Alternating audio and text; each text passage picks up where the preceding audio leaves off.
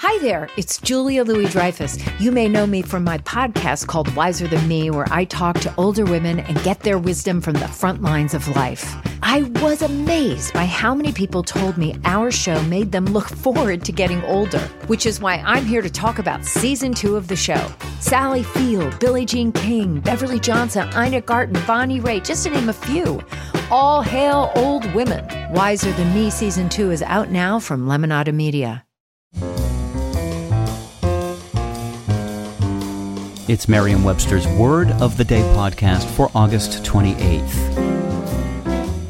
Brought to you by Merriam-Webster's Unabridged Dictionary Online, America's largest dictionary, now continuously updated. Learn more at merriam-websterunabridged.com.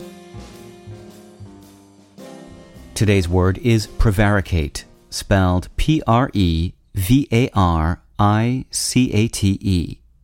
Prevaricate is a verb that means to deviate from the truth, to equivocate.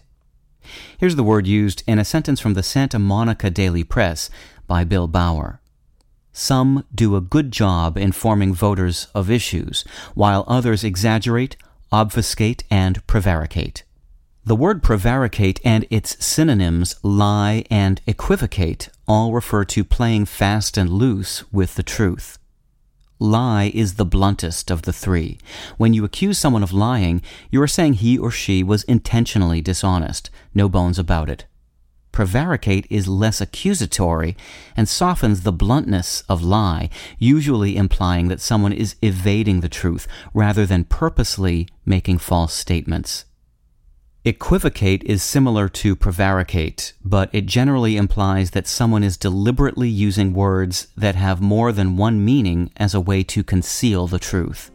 I'm Peter Sokolowski, and this was your Word of the Day. Visit the new Merriam-Webster Unabridged, America's most comprehensive online dictionary and the best source of current information about the English language. Get started today at merriam-websterunabridged.com.